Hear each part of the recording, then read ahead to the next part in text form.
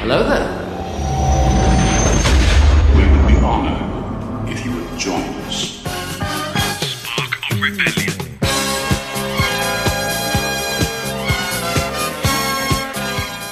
Hello there, and welcome to Spark of Rebellion.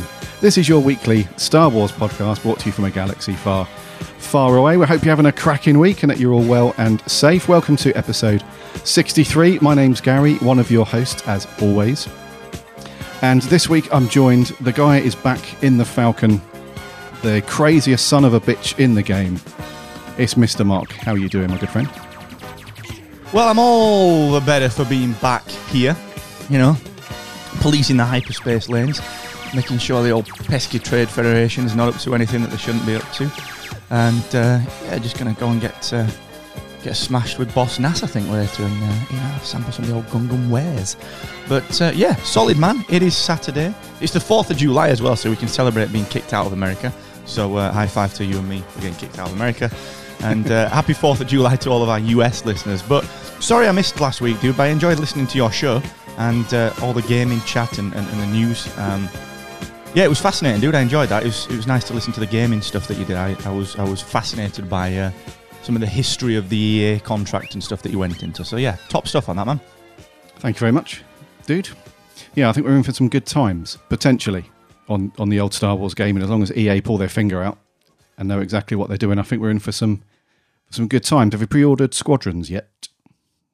Or is that not on your list? Nah. No. Well, the reason that I've not pre-ordered Squadrons is that it's double XP weekend on Modern Warfare. So I'm like, shipment 24/7, get my ranking up, hello. So we need to do that. We should do that tomorrow, actually. We'll smash some shipment out, because we always say it every weekend, like, for the listener that's ever present, Gaz and me sign off every weekend, we're like, let's play some COD this weekend. And then because we're now grown-ups and not 15, which is really disappointing, we can never line stuff up, or we just forget because we're like both in our 30s. So we should definitely just do that, dude. We should definitely do it. But no, I've not ordered it for that reason, because I'm like, am I actually going to get to play? Like, it's the same question you asked about, episode 1 Racer and some of the other stuff. And I'm like, I really want it, but I've got that much to play. So I don't know. And you can maybe answer this one, actually. This is another debate that I've been having in my head. It's like, should I get it now, like pre-order it, or should I wait for like the next gen console? Like, is it going to be different on them? Or is it just going to be like upscaled? Or what's the deal? Do you know? Yeah, I think it's going to be... Let me make sure I'm answering this correctly. I think it's just going to be a standard, like, current gen title, but you'll just be able to play it on the new ones. It's not like on, I don't know about PS5, but on the Xbox, the new one, there's going to be this badge that's going to be slapped on some games that says Series X certified or enhanced, something like that. So that doesn't have it, to my knowledge. So you'll be able to play it backwards compatibility, but yeah, it won't be like all singing and dancing, shiny new graphics and everything. Right, that makes sense, dude. I might have a look at it then, to be fair. It might be one of those that I don't think it will come on for a long, long time, but it might be like a Game Pass thing. I'll just see what the deal is. Can you remember when you used to be able to go to Blockbuster and rent the game for like 2 days? Come on. Brilliant. That was good. That was good. Can you imagine doing Blockbuster at the minute? Oh, mate. Like, you can take this disc, but you can't touch it. So put these white gloves, we're going to take these white gloves every time you handle this case and the disc, wipe everything down, yeah, and then bring it back in the same condition, and we'll heat scan you. That would be a nightmare. They'd shut down for sure, even if they weren't shut down. Yeah. I used to love Blockbuster, mate. Like, as a kid, there was nothing better than just like, that Friday night feeling of like, we're going to go to Blockbuster. We're going to go to Blockbuster. We might get a Chinese. Like, and because, like, that was a real treat. So it was like, I'm going to Blockbuster and I'm going to spend 40 minutes looking at all the new releases. And then I'm going to walk down the classic 80s aisle and get Commando. Jobs are good. Well, do you know what, dude? That's the cool thing about those the old video shop, is that you were inspired just by the cover sometimes. And I know it's a similar thing that you've got, obviously, on Netflix and Amazon, all that jazz. You see the covers, but it's not the same. It's not the same as like walking down and seeing, I don't know, just like this beat up old copy, like you said, of Commando or something, or like Bloodsport or something like that, an old Van Damme film, and just like, yeah, cool. Haven't seen that in about 6 months. but it feels like I haven't seen it in like 5 years, so I get that. Do you know what I think the thing is, the difference with that and why it was so badass is that you got that excited when you saw something that was like maybe hard to find or it's a new release. And can you remember like Blockbuster used to, in the later days, they used to get, rather than taking like where they had one copy of the thing and then you took it to the back desk and they were like, how many you got in? Towards the end of the tenure, what they used to do was like, say if it was a new film that came out, they had like 50 of them. And then for each person that took it, one of them would leave the shelf and you'd be like, there's only 3 left. And like combine that with the physical distance that you had to go. So you walk in, you spot the Matrix down in the bottom corner. There's 2 people hovering. There's 3 copies. Like you literally like Linford Christine through the store to get this thing. And it's, yeah, dude, it was awesome. I used to love it. And like the excitement of it. And yeah, it was badass, man. And they used to rip you off with the sweets. So it'd be like, and do you want some Maltesers with that? Do I want to pay £7 for a bag of Maltesers? Yes. Same thing, dude. This is like nostalgia trip. But the way you mentioned about legging through the shop to get something, that I've got such a vivid memory.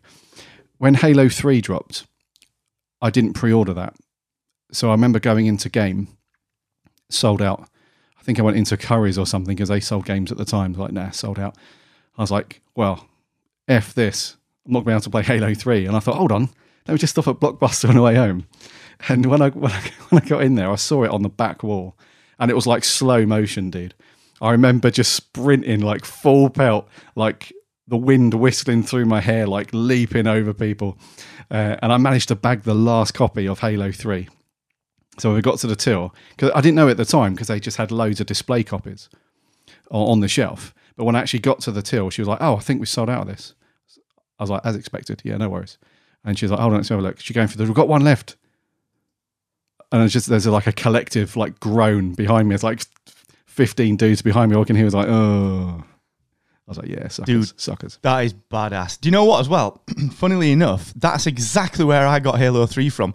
I remember, so I ordered Halo, pre-ordered it. It was the first game, in fact, it was the second game that I pre-ordered before the original Modern Warfare, which in turn was the first game that I ever got home and just couldn't get off.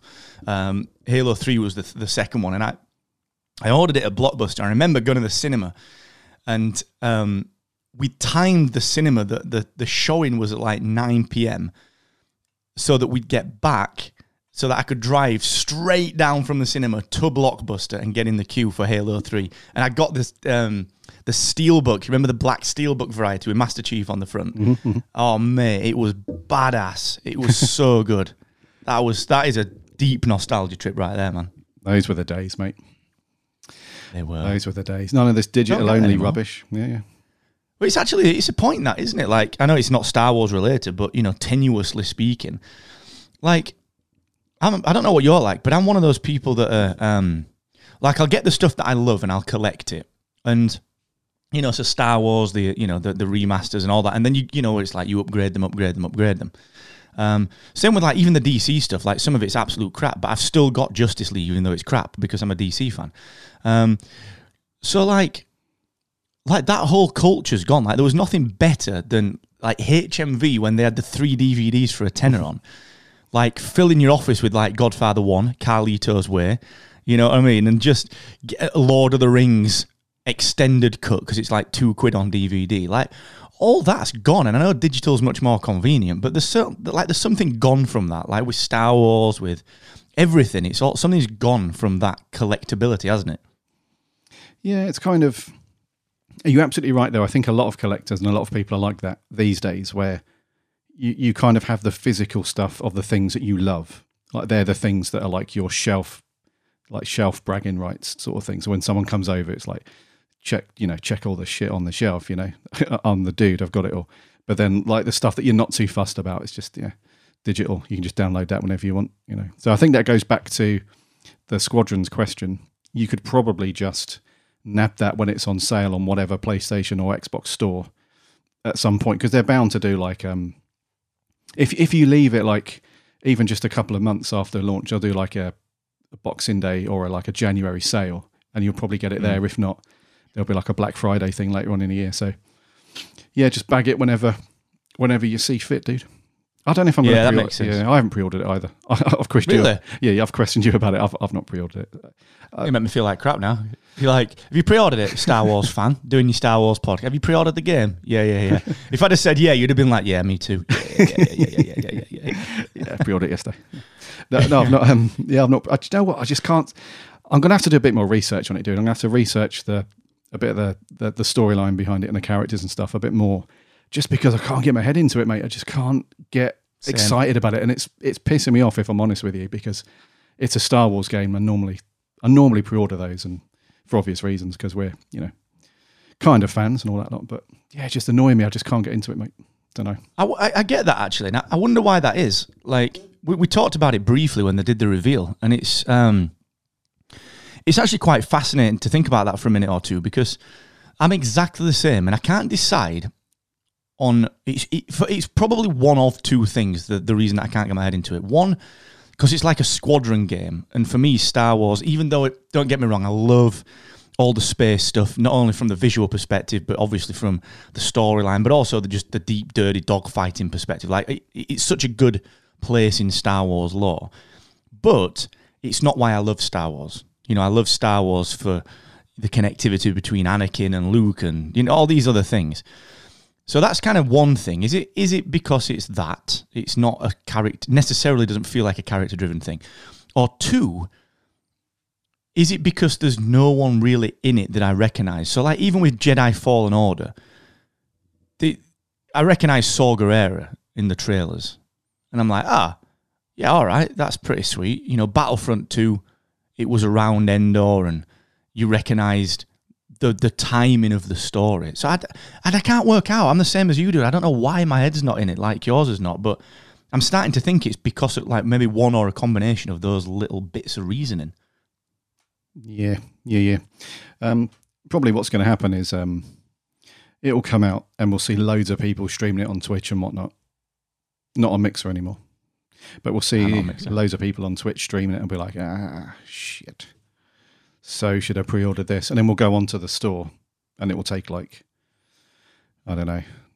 hours to download. So that'll be like a 24-hour thing. Play it later. I can't play anything else except COD, mate, because it's now got my entire hard drive. It's like my ex-wife's got everything. You know what I mean? Oh, I know what you mean. Yep. Dude, I played COD Warzone for the first time in ages the other day. Yeah? I am crap. Do you know what? I landed in and I was like, well, what am I doing?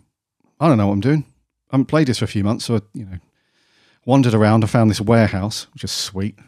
Classic. It was like a grey colour. It was like wicked in the warehouse. Sweet. Going to run into Julie Anderton in there. Julie just Anderton. General warehouse and in the warehouse. And I found this rifle. I was like, sweet, I'll have a bit of this. I came out the warehouse, headshot, I'm down. Yeah. I'm like, Bad. all right. So then I end up in this shower, having a slap, having like a one-on-one with somebody, and I lost that. And then I'm out the game, and I'm thinking, all right, cool. So I load it up again. Almost exactly the same thing happened on game 2, and then I turned it off. Well, what mode were you playing? I was playing Were you Warzone or multiplayer? Warzone, yeah. What, on Battle Royale or Plunder or what? Or Rumble? Just Battle Royale, Warzone. When you drop into the map and you've got to survive until you're like the winner. Chicken dinner. With the gas that comes in, you go to the gulag and stuff. Yeah. Dude, the only way to win that, you either got to fight or you got to hide. Well, maybe if I spent a bit more time, I would have figured that out. But I was just like, game 2, I was like, nah, see you later. See you later, dude. Yeah, it is tough. Like, if you do it with a crew, like a squad, the best bet is to hide for a while, mop up all your cash so you can buy people back from the gulag. Find a loadout drop, get your own custom loadout, and just bail in a chopper to the top of a building. Then right at the end, you blitz in, RPG some people up, job's a good un, Bob's your uncle, Fanny's your aunt, position number 1, you get groupies. Groupies, yeah. So I'm used to like Apex and, no, not really Fortnite, but at least like Apex and stuff, just drop in, bag some weapons, leg about, have a couple of cool gunfights, But this was just like, I didn't have a chance, mate. It was like 10 seconds walking out the door, bosh, I'm down. It is tough for that battle royale. Yeah, you got to bail on that one. It's you got the multiplayer, haven't you? You got bought the game. It's Yeah. I know this is totally not Star Wars, but you should check out. There's a map called Shipment, and it's Shipment 24/7 this week. So if you click on that, every game you play is on that map, and it's this tiny little shipment container. I mean, tiny, and it is just the most fulfilling multiplayer you'll ever play because everything is just brutality. It is just bang, bang, bang. It's awesome, dude. It is awesome. Right, on it. We should get back to Star Wars, shouldn't we? Yeah, do you want to do some Star Wars today? Sorry to everyone listening. Pascal Fintoni, one of our finest supporters, will be sat there in his house today listening to Spark Rebellion. I'm like, what is this?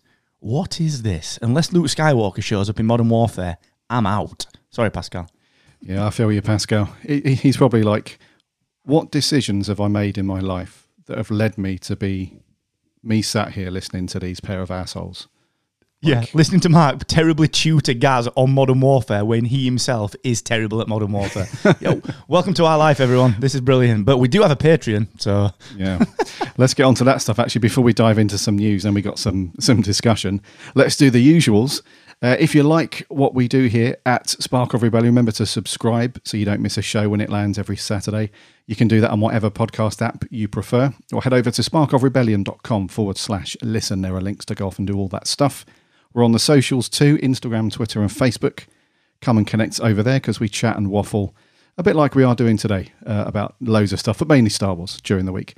So we'd love to chat to you over there. And if you like what we do here and you want to support the show, head over to patreon.com/Spark of Rebellion. There are various tiers there. You can jump on board. We'd love to have your support. We put it all back into the show to make sure we're giving you up-to-date content, sounding good production, all that stuff. So if you like what we do, and get some swag as well. We've got some pieces of swag that go out to you. Get some stickers for your laptop or your fridge. I'll leave it up to you to decide where you put the sticker, but it's up to you. And then you can go up to like executive producer credits and get involved in the show and all that jazz. So, and thank you to our current patrons too. We love you guys for your continued support. We've had some long time supporters, so thank you so much for your continued support and any newbies that have jumped on. Thank you for that. Right, let's get on to some news. Lego, dude. Lego have taken a bit of a turn. I don't mean like they're in a bad mood, but they've taken a bit of a change of direction with their product offering. No longer are we to get excited about the little sets and figures and all that jazz. Now you're going to be able to do some artwork with Lego. So later on in the year, I think it's coming in, September, you'll be able to buy a blank canvas and then have a bunch of these little interconnecting Lego tiles, and you can build up this really cool artwork that you can stick on the shelf or the wall. So it looks like a bit like the old Mega Drive SNES 8-bit video game art, where you basically you just have like you buy a specified sized canvas. You've got smaller square ones, or you can buy like a big long portrait size canvases, all plastic, and then you just buy like hundreds of these coloured tiles, and then bosh, away you go. So the Lego have obviously jumped on the Star Wars angle because they've done some examples. There's a really cool portrait Darth Vader that showed. There's Kylo Ren. Interestingly, no light side characters on this. So I'm wondering if this is just like the coloured tiles you can get are just like dark side colours. It looks like at the minute. This could be quite cool, I think. So you get like a 3-in-1 portrait set. You get nearly 4,000 tiles, and then away you go. Your cup of tea, mate? Yeah, I mean, I'd have one of them. It's not one of those where you put 30 up, is it? But I'd have one where it becomes like a little cool thing. Oh, don't give me that face. So for you Gaz is like, well, I might put 30 up. Bet he's not even done his Lego yet. That has been the ongoing saga in our life. So we'll get to that later. Can neither confirm nor deny if the Lego's been done. That's a shame. That's a shame. That's a shame. I mean, I would get one of these definitely for the old office, and I can see it's been fun. Like the thing that I'm worried about is just the fact that, like, I know there will be. I'm just being flippant when I say this, but I really hope there's instructions, mate, because I am not a talented person when it comes to artwork. So if they just go, hey, 4,000 bricks. There's some reds, there's some silver, there's some blacks. I'm like, oh, cool. Let's make a tower. Do you know what I mean? I am not going to be very good at this, but they do look pretty cool, man. Yeah, I like the Vader one and the Kylo one. And I think you're right, probably about the light side stuff, like the pictures of sand coloured things when you're promoing Lego artwork just wouldn't look as cool. So I reckon that's all that is. But yeah, I can see why it would be attractive. I think what would be really cool with this one is, you know, if you're building it with your kiddo or whatever, and it's actually quite a nice little thing to do together, because sure, you've got the Lego sets, but they could be perceived as toys, which, nothing wrong with that, let the kiddos play with them. But this is like, we're actually making something else. It's something that when we make it, we can put it up and it looks awesome, and look, that's what we did together. So there's a few like quite cute little things in there that I quite like the idea of. So yeah, man, I think it's really nice to see diversifying out. I wonder what else they're doing as well. Like, what else they got the licenses for? You're going to see like Captain America and Iron Man and stuff. But yeah, it's pretty sweet, man. You're going to get one for the wall there behind you? Yeah, I think it's be quite cool because, so I mentioned the 3 sets that you can get, but what you can do, which is quite cool, is that we mentioned there's a larger portrait version of Vader. That's when you combine those 3 sets together. So you can either have them as 3 separate canvas pieces of art, or you can shove them all together and have one. Nice. So I'm up for the larger Vader one, dude. It looks very cool. So, but mind you, I don't know, that like Lego, I can imagine this being like 150 quid or something. Do you know what I mean? I can just see it like. Yeah. So we'll see. We'll see on the RRP. See what's rocking with that.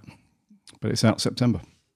Yeah, it looks cute, man. It looks good. I can see that being a nifty little Christmas present. And like, it's one of those things for people that you've got no idea what to get. Like you and me, I mean, this always amazes me because it's like, you're so hard to buy from. Like, how? Like, I just like Star Wars. Like, buy me some Kleenex and put like, Star Wars on it. Like, I'd be happy with that. Or a plate. Or, whatever. Just put a Star Wars sticker on something. I'm fine.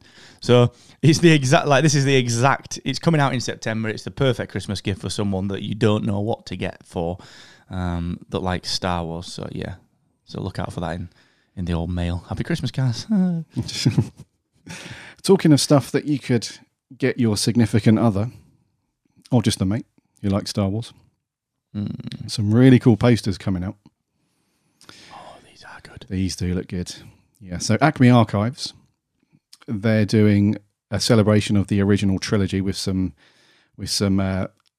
amazing looking posters by artist, I'm going to butcher this name, Devin Schofler. I'm going to say Schofler, I think. Yeah.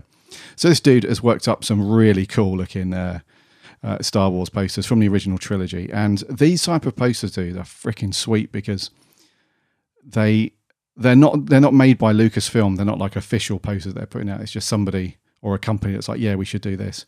But then they get the license and then they can slap the proper logo on it and stuff. They just look so badass because it's someone else's interpretation of the artwork and stuff. And there's 3 of them, obviously, for the trilogy. There's one that's got, and the names are very cool as well. There's one that's called the 4th for the New Hope, and then, as you guessed it, the 5th and the 6th for the other ones. And they just look very, very cool. They're on these look like these kind of pearlescent-y kind of see-through kind of paper, which look very cool. And there's a bit of behind the scenes. I'll put a link in the show notes to it. There's like a behind the scenes couple of pics as well, where you can see the sketches in the notebook, and then he moves on to the iPad Pro where he's doing all the vector stuff, and yeah, it just looks so cool. So you'll be able to pick these up from the website. Again, the link in the show notes will be darkinkart.com, and they've got the feature on there at the minute. You just click through to that, and then you can see each of them in detail. They look freaking sweet. So A New Hope has got 3PO's head with the Falcon behind it, and then you've got the key characters there on one side. The next one's a Stormtrooper. Similar thing, you've got the key characters from the film on the right-hand side, and then the third one has got Vader's helmet, which is it's really cool. So they've each got like an accent colour. So the first one's got that sort of yellowy, sandy colour from A New Hope.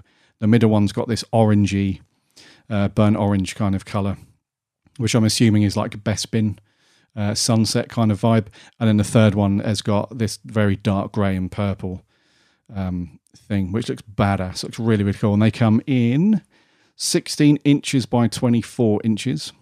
I don't know what that is in centimetres. I'll leave you to work that out.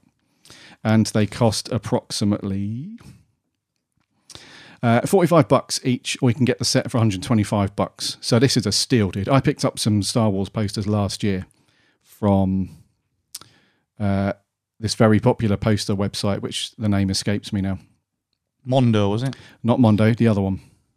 Oh, I do, yeah. Yeah, the also other one. escaping me. The other one. And I paid $125 at least for each of them. It cost me an arm and a leg. So this is a steal, dude. These look really, really cool. So if someone's birthday's coming up and they're a Star Wars fan, or you just want to get them a gift, this would be bang on. This will be a banger.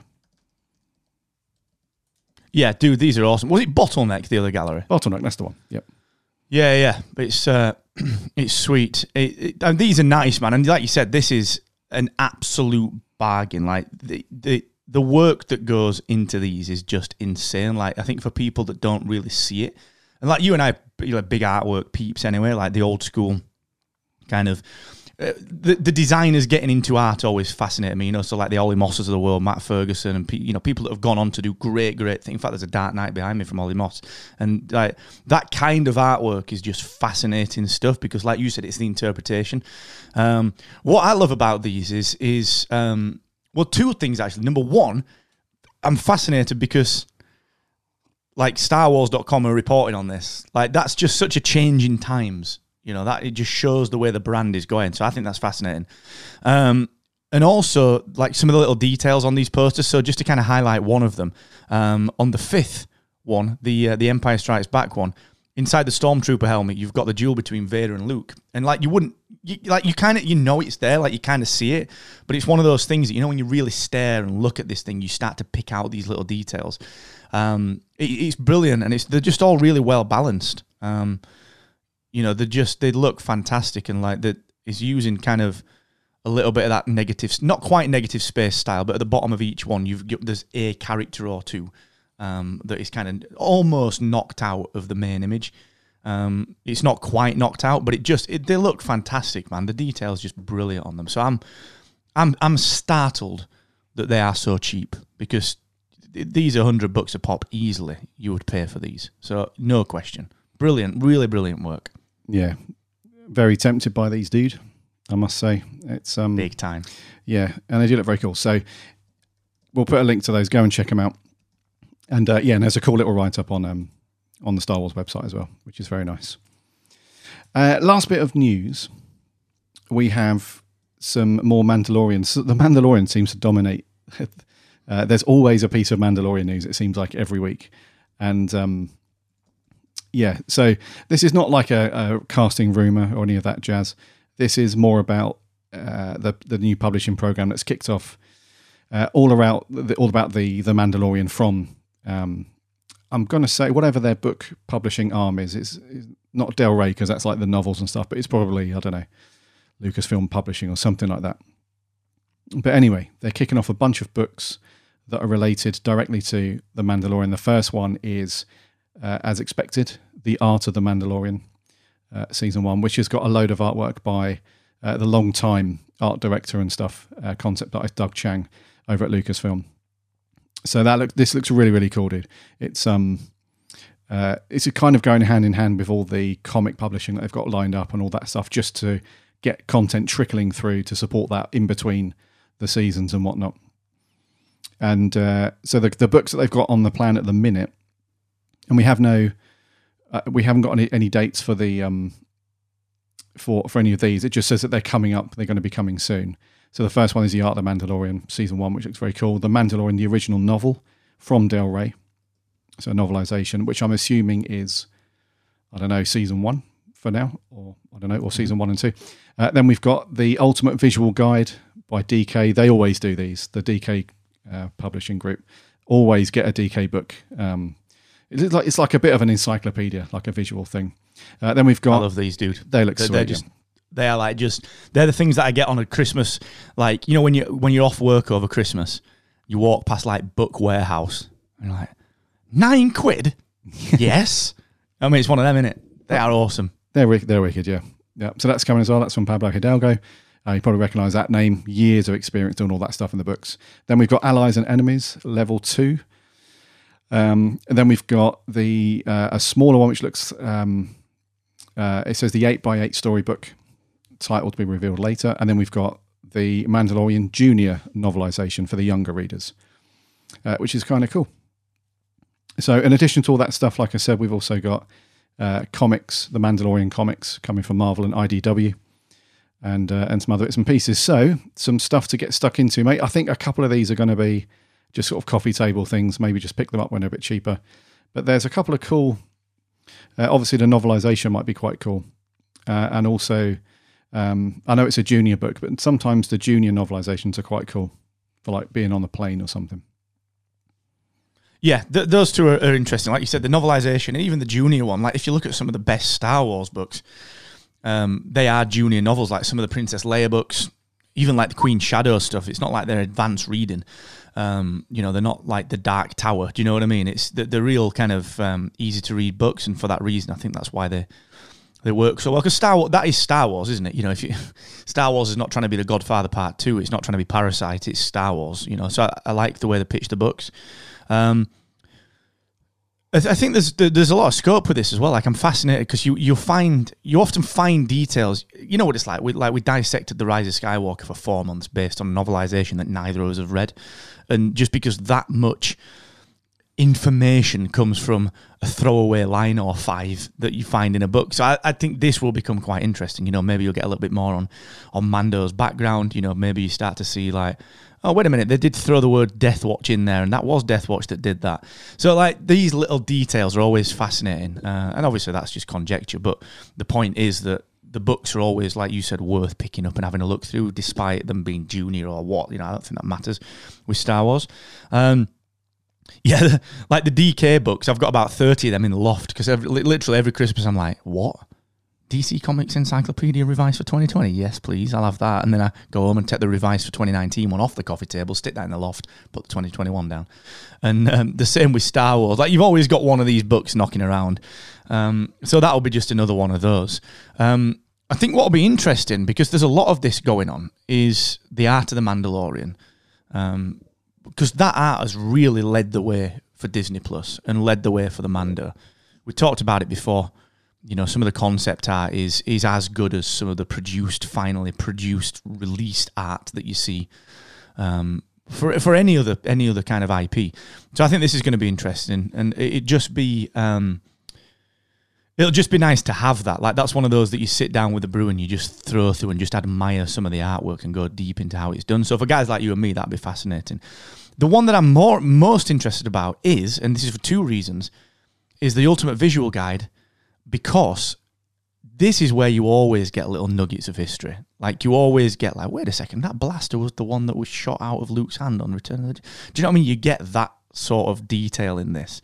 And it's Pablo Hidalgo, who is just obviously a badass and just got so much pedigree when it comes to Star Wars and creating that mythology. So, yeah, it's a decent slate. I'm interested about those comics as well. Like, what are they going to do with the comics? You know, are they going to give us more peripheral tales? So, you know, you'll get, you know, Grief, what's his name? I forget his name. You know, Carl Weathers, Apollo Creed, I forget his name. But, you know, the character, do we get more of his backstory? Is there more of the Merc? You know, the was it Car or something? Can't remember her name. I'm terrible with names today. But do we get more of the peripherals around the characters? Which I think could be interesting. Moff Gideon, do we see more? So there's always, like, the comics I always find fascinating, because you've got, like, very often it's optional to read it, but if you did read it, you would enjoy the main piece and main body of work much more, because they add so much to it. So, like, the comics and the books always interest me from that side, because you're like, oh, well, damn, now I've got to read this, then go back and watch the next thing again. Like, the Ahsoka book is a prime example of this. I've read the Ahsoka book years ago, and now I'm like, yeah, I'm going to have to go read that again.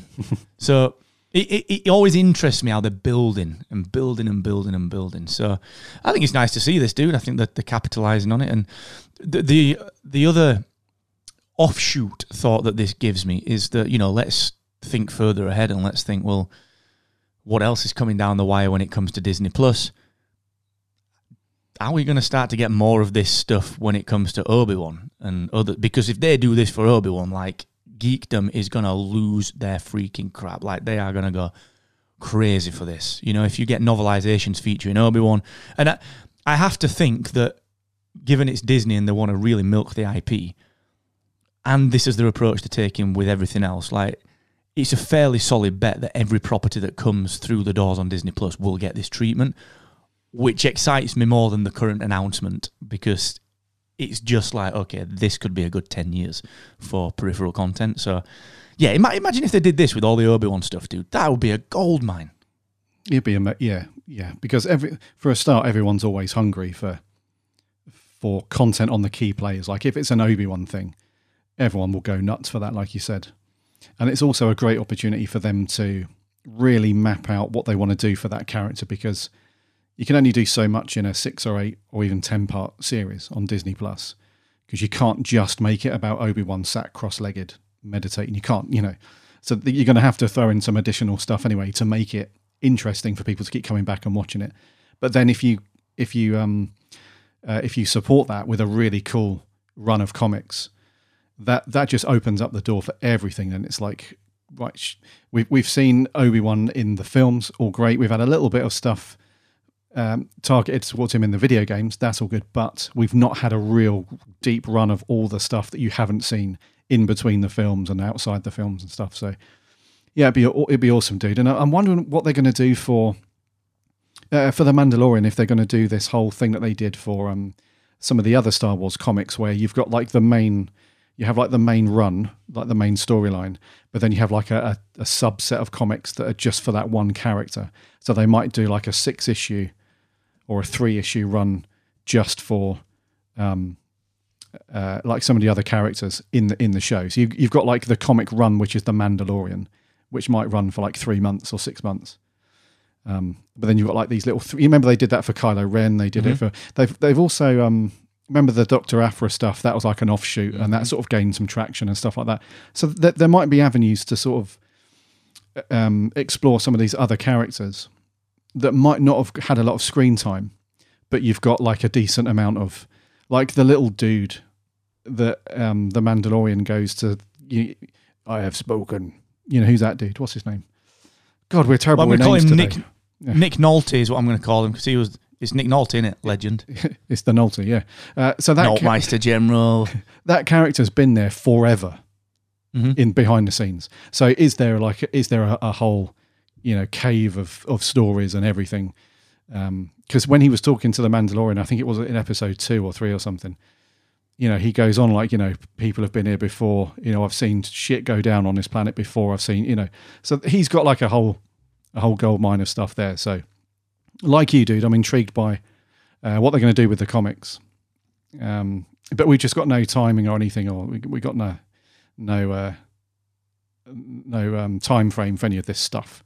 They've just said it's all coming at some point. So I imagine it will be like the usual, like September, October time. These things will start to drop. Yeah, I think so, man. And it's what always interests me with this as well is that this is not an uncommon approach from publishing people that have got IP that they can use across various media. And we see everything from Transformers to the DC stuff, the Marvel stuff. You get that, like you said, 3, 4, 5, 6 comic book run that just expands one particular character. But what I think is a real big opportunity with this is can you remember when Last Jedi came out and they were like, we don't want to do focus groups because we don't want to leak it, and it was just like, we're not going to do the normal process. And what you find is that often the comic books, from a canon perspective and a mythology perspective, not everyone's a hit, but the vast majority of them, 60-70% of the issues in any given run, are actually pretty decent because they've used the main IP as the focus group. And they're like, well, wait a second. Everyone responded to this character really, really well. So let's do a comic book on that character. Or everyone, the Twitterverse is going crazy about, what's the history of this? Like, what did happen here in this one little throwaway sentence? And they do a comic book run about the things that people respond to. So I think you tend to find that these things, even though you wouldn't necessarily see it, they end up contributing to the bigger story and making people feel better about the wider picture. So, things... It's not like back in 77 when Star Wars came out where everything's in isolation. It's just a movie and there's merchandise, but actually merch has just got logos and people on it. The merch is very storyfied. And I think it just adds to that overall experience. So I'm just intrigued by how they always do this. I'd love to see behind the scenes of the decision making with this. Like, someone like a Dave Filoni and a Favreau going through and saying, well, look, we ain't going to cover that in season 2 and season 3, but look, like most of the tweets that we get from this type of person want to know more about the guy that teaches Mando how to ride that beast. So let's do and it's not just for the sales, it just enhances the story. So that business side of it fascinates me, how they use the main product as the focus group, and then they really use these mediums to dig deep into the things that people ask for at a much lower cost and a much lower risk. And just to kind of finish up on that one, look at Dr. Aphra. She started in the Vader comic, Kieran Gillen Vader comic run, and she was sort of an antithesis of Han Solo. She was the bounty hunter, no, not bounty hunter, but she was sort of the scoundrel, the archaeologist, the kind of a bit of a bounty hunter, but not quite, whose morals just happened to land on the other side of the line. And she had this really fascinating relationship with Vader, and then suddenly there's rumours of it becoming a live-action TV show, or a movie, so you get this character plucked from obscurity that eventually gets their own run, then they get their own TV show. So it's fascinating how these things develop. From a pure how do they run this as a business perspective? That's also a really fascinating side of it. So I'm excited about that, dude. I think it could be pretty cool, to be honest. Yeah, it would be cool to be a fly on the wall over at Lucasfilm, like all those guys round the table just discussing this stuff. Surprised we're not in on that. Man. Surprised we're not in on that, but I don't know, mate. I changed my number, didn't I? So I understand. I think Favreau keeps trying to call. I'm like, Favreau, I'm busy.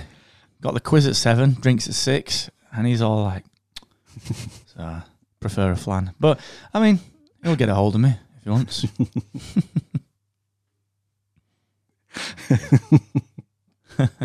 Because I got the quiz at 7. Drinks at it's 6. An important quiz as well. It is. Yeah. We can't let them win. Not again. Not again. Right. Last year, I don't know if you know about this. Last year I had to go home. Dr. Spock, Mr. Spock. He's actually half Vulcan, half human. So I had to go home and get the book. Oh, not that again.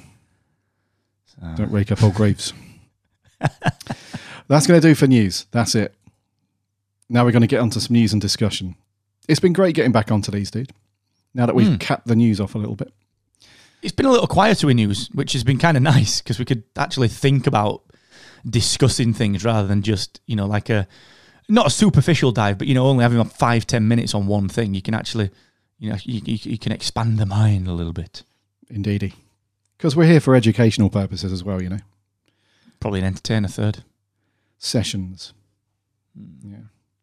Anyways, something we want to talk about today is based on this rumour that started off as, I don't know where it started off. Where did this start off? Let me have a look. Doomcock Overlord. The Doomcock Overlord DVD YouTube channel, apparently. Classic. Classy name. And this has just spiraled now. Everyone's talking about it. And the in a nutshell, Star Wars are going to bin off the Disney sequel trilogy. They're going to say nothing ever happened. We're going to decanonize it. It's going to be slap the Legends badge on it. There you go. You can go home now. And that's it. End of episode 63. That's what they're doing. In all seriousness, this person has got 2 sources within Lucasfilm or Disney that this has been confirmed. And basically all it is they're going to say that the Emperor had this additional room in the Death Star, like this little secret cubby. And basically within that secret cubby, he had he had this... it's just ridiculous even talking about it. He had this thing, this whole world between worlds thing that we saw in Star Wars Rebels. where we had this concept that the veil of the Force and this mystical dimension and all that stuff, and it connects all of time and space. We've spoken about it in depth, haven't we, about this thing before? And apparently, the Emperor got wind of this and started to look into it and research it and stuff, and thought, hold on, this might be a really cool thing that I could use to my advantage later on down the line. And because of that, apparently Lucasfilm are going to use that as a mechanism to kind of isolate the Disney trilogy. So they're going to say that like I said, the Emperor on the second Death Star had a thing called the Room of Mirrors. And this was created so that Sidious could move between worlds, like we saw him try to do that a little bit in Rebels. And he's able to, access all these other places and so on. And they're saying that explains how he survived the Death Star. So as he fell after Vader threw him down, he opened up a portal, went through it, and that's how they explain that bit of how he actually survived falling down, all that stuff. And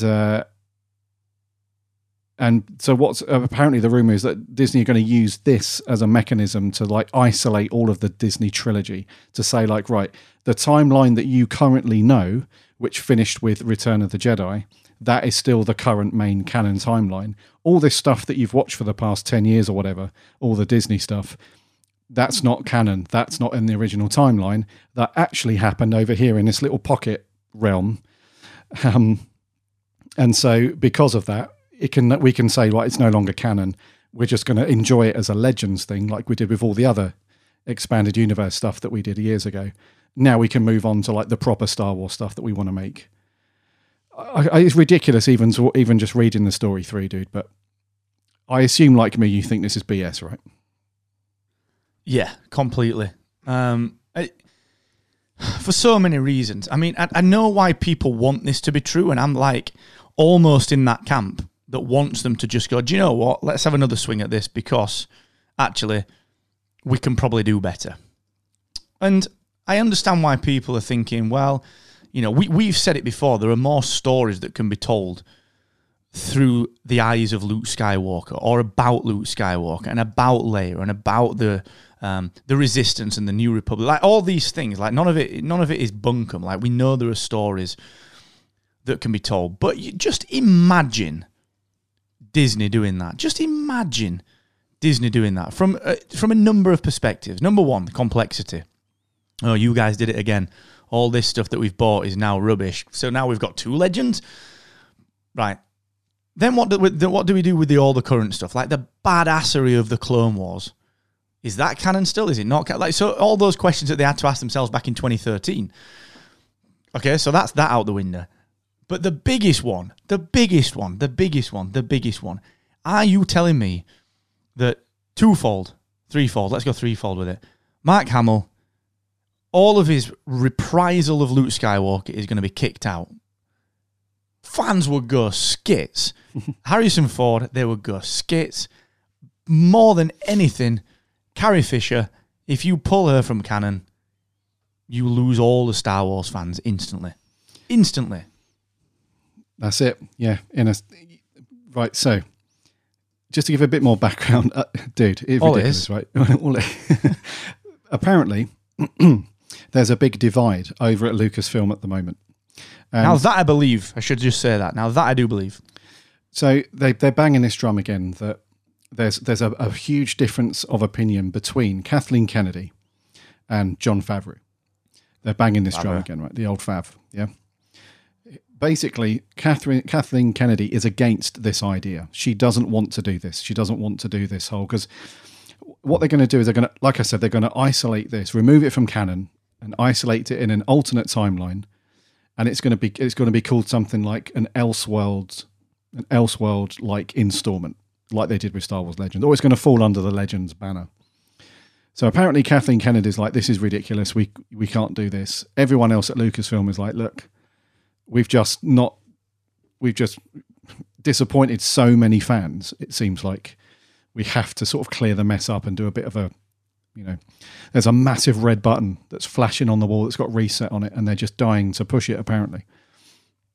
But so that's like the fuel for the fire, if you like. There's this massive divide and arguments going on between Kathleen Kennedy, and the name that they're putting to the group of people that don't like it is, you know, the Fav. He's like the face of it apparently.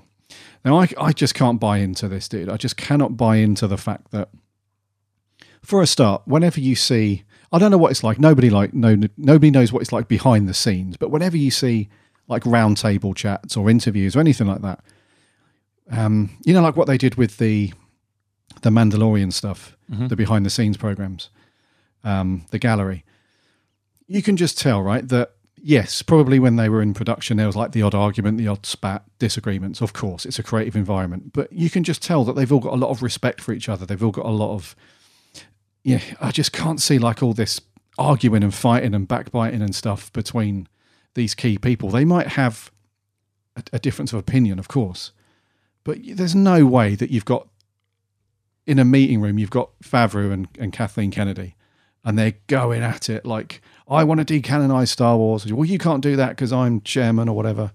Yeah, but we should do that. That's, come on, man. And for the other reason I think it's ridiculous is that no way, absolutely no way would Disney just out the blue pull the rug from under everyone's feet.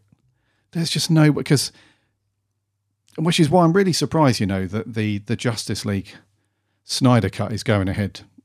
For that very reason, I'm really surprised at that, because Warner Brothers and DC, they must be like, well, by doing this, it's an admission that we effed up. And they've, you know, studios rarely do that. So for the same reason, I just can't see Disney being like, yeah, we realised that we absolutely screwed this since The Force Awakens. So now we're just going to tuck it under the carpet. No. Yeah, it's definitely interesting. I do think there is some kind of divide, personally. And the only reason I say that is because Kathleen Kennedy is the only overhang, apart from Filoni, from the Lucas days. You know, she was appointed realistically by Lucas, which fascinates me, because some of the decisions she's made certainly don't feel very Lucas. But she's got a great pedigree. You know, she's worked on Indiana Jones. She do Romancing the Stone and a few other, like, you know, kind of classic 90s, 80s kind of heyday movies. I can buy into the fact that there's a divide, but it's almost like football, where it's like, there's a divide at boardroom level. And it's really just the manager that's like, I'm going to play this guy and I really want to I'm going to bring the kids through, whereas the chairman wants to buy in. Like, it's not a divide in the sense of a great chasm. It's just a difference of opinion, which, as you rightly pointed out, happens in the creative process all of the time. So I do buy into the fact that there's something there just because it's so persistent. But I think a lot of this is like fan ideology, where they're, I'm going to get Kennedy gone, she's crap. Like, we didn't like Rise of Skywalker, or we didn't like Last Jedi, whichever camp you're in. Let's get rid of the one person we can hang a hat on. Oh, and look, Jon Favreau's got some stuff to do with Marvel. So, yay, Marvel did well. So he's the legend. And don't get me wrong. I love Filoni, I love Fav, I love all the people on there. But, you know, you pick someone that's got a good run. You know, are you going to get Francis Ford Coppola and say, well, yeah, no, there's a big divide. Like, Coppola wants to run this, and just because he's got a pedigree in making good films doesn't mean he's picking a fight with someone. So, like, there's a few different ways to look at this. I do buy into the fact that there's some kind of divide, but I don't see how they could possibly do this. To me, it smells more like they're wondering what the heck to do next with Star Wars on the big screen, because my gut feeling is, dude, that if they go old with this, if they go old school with movies, if they go back, my gut tells me it will probably flop. More than, and when I say flop, I don't mean flop as in, you know, this is not going to be like Jiggly. It's going to be more like Man of Steel, you know, where it hits 600 million and they're like, oh, only 600 million, or like an Iron Man 1 at what, 400, 500, 600, 700 million, which is not a flop, but in Star Wars eyes, it's a solo. So I reckon that's probably more to the point where it's just, there's a little bit of worry about what to do next on the big screen, because if I was Filoni and if I was Fav and if I was, you know, I am a fan just like you are, like everyone else is, I don't feel like we've had enough from the characters that we know and love to call it a day with them. And I think that is maybe just where the seed of this is coming from. But we'll never know. It's just speculation. We'll never know what the deal is. Like I said, the only thing that I would say is that I would imagine that if I'm Disney and if I'm running Disney and I own the rights to Luke Skywalker, Princess Leia, Han Solo, Chewbacca, R2-D2, C-3PO, the Emperor and Darth freaking Vader, I would want to do more with them. And the fact that the sequels trilogy had to jump so far in time because of the actors' ages made a rod for their own back. So I reckon that's like the nuts of the problem. But as to the divide, I think there's something in it, but I don't think it's the chasm that it's been made out to be. I think it's like, well, we think we should go this way, and we've got like our creative team on Mando. We've been chatting over a brew, and we reckon like here's a treatment and an idea for 3 potential films because Filoni's always around, and we've been chatting through it. Like, here's what he'd do, and then Kathleen Kennedy's like, yeah, but the board want to do this. I reckon that's it. That's as far as it goes. What's interesting is that Star Wars, the brand, and Star Wars, the team, I reckon we'll have to make some decisions over the next few years around who remains on the team. And you know what that's like. Senior UX designer comes back into your place, and you're like, wait a minute, I'm a senior UX designer. Give it a couple of years, one of you's out. You know what I mean? And you better believe it's going to be that other guy. 'Cause you're good. He's not. And this is what it's like. It's Fav and Kathleen Kennedy. I would imagine that it might not be Fav, but I would imagine Kathleen Kennedy is thinking, my time is a bit limited here. Might not be Fav that takes over, but someone, I think, is probably over the next 18 months about to take the reins of Star Wars. And it's, we've both worked in agencies in the past, design and digital and brand agencies in the past, and clients very often, for no reason, after 3, 4, 5 years, want to change their agency just because it adds some new blood. That's it. And it could be a similar scenario. So, I don't know, man. I don't know if we'll ever know the full story. If you do get binned and you're Kathleen Kennedy, the first thing you do is write a book about it. So maybe we will find out, but I don't know. I don't think it's as big as that. If they were to sack off the whole Star Wars sequel trilogy and destroy the legacies of Mark Hamill, Carrie Fisher and Harrison Ford, not the characters, but the actors, there would be a mutiny. You'd have a mutiny on your hands. Who else is thinking of doing this, Dawn? There would be. It would be literally as soon as that announcement went out, say goodbye. Just say goodbye to like the bulk of fans and stuff. It'd be different for like the Padawans coming up through the ranks. Like if you've got young kids who are just loving like the Clone Wars and Star Wars Resistance, those cartoons, they don't give a flying frick about Kathleen Kennedy arguing with somebody at Lucasfilm over this stuff. Those sorts of, the younger fans are going to love it and all that stuff. But, fans who have liked Star Wars for a decent length of time, they'll be off.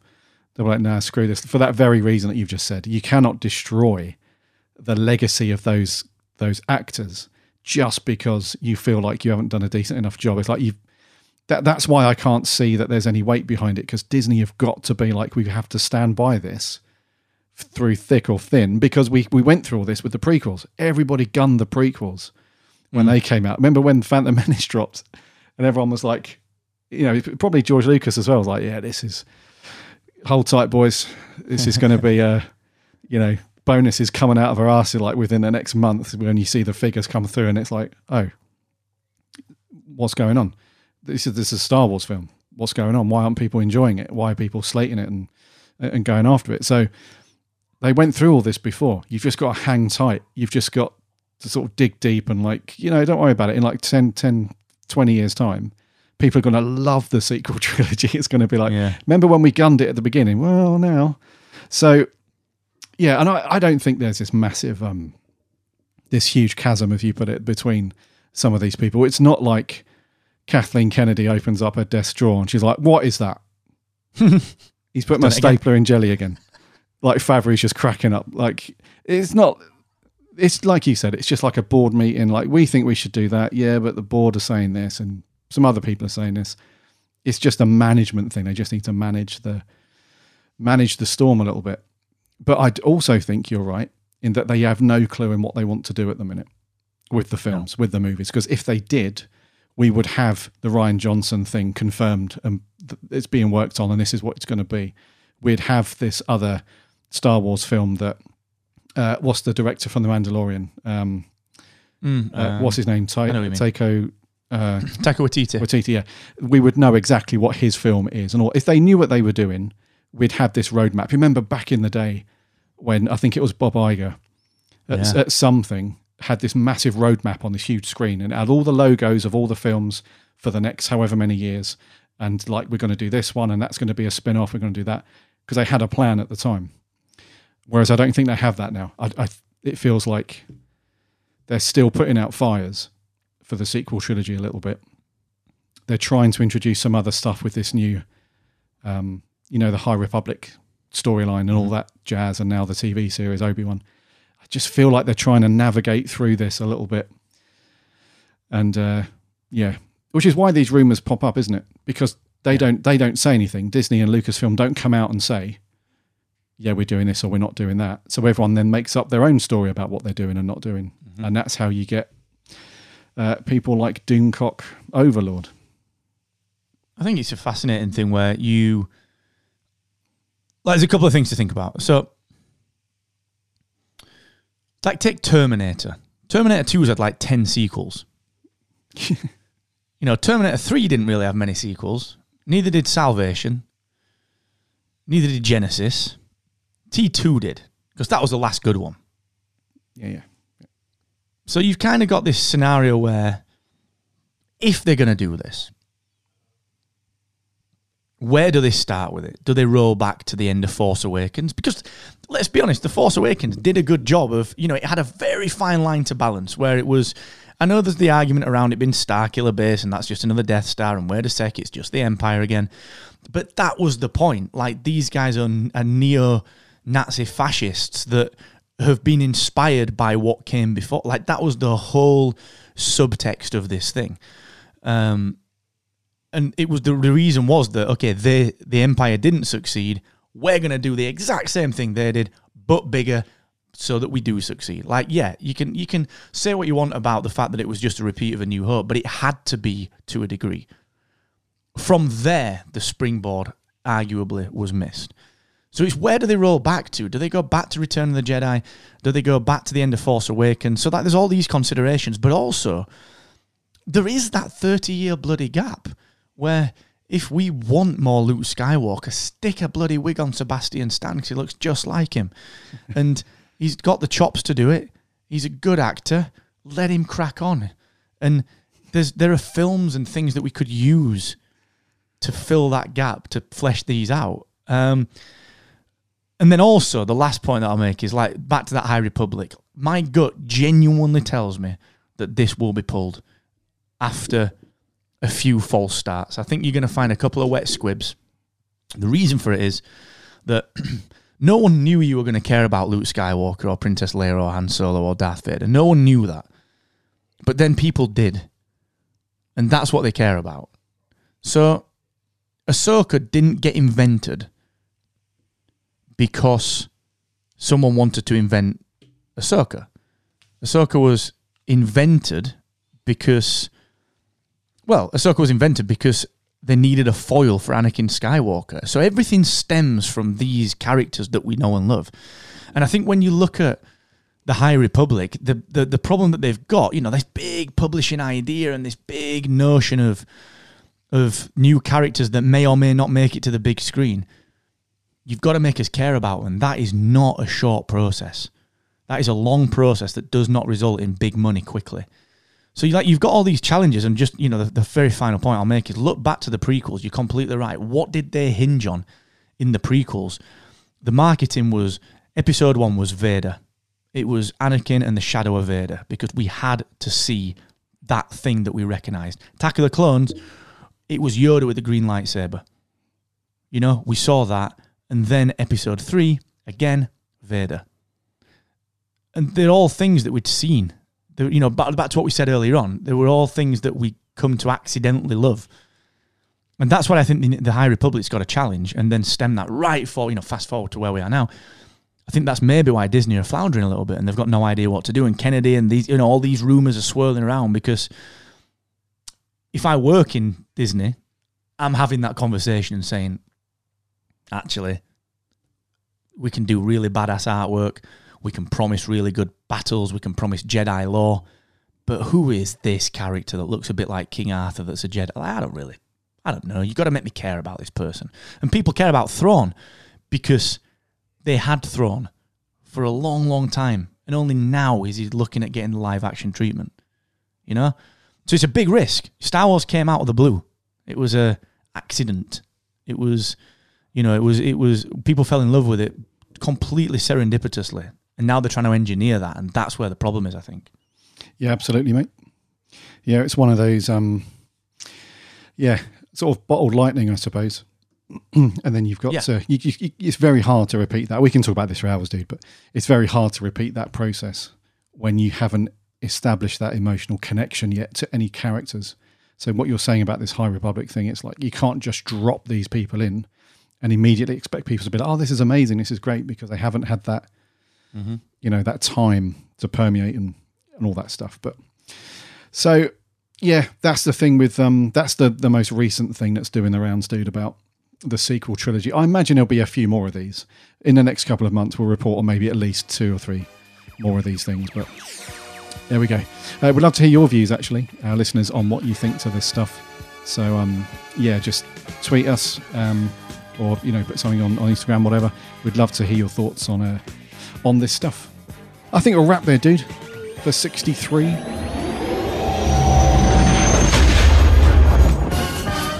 Spark of Rebellion.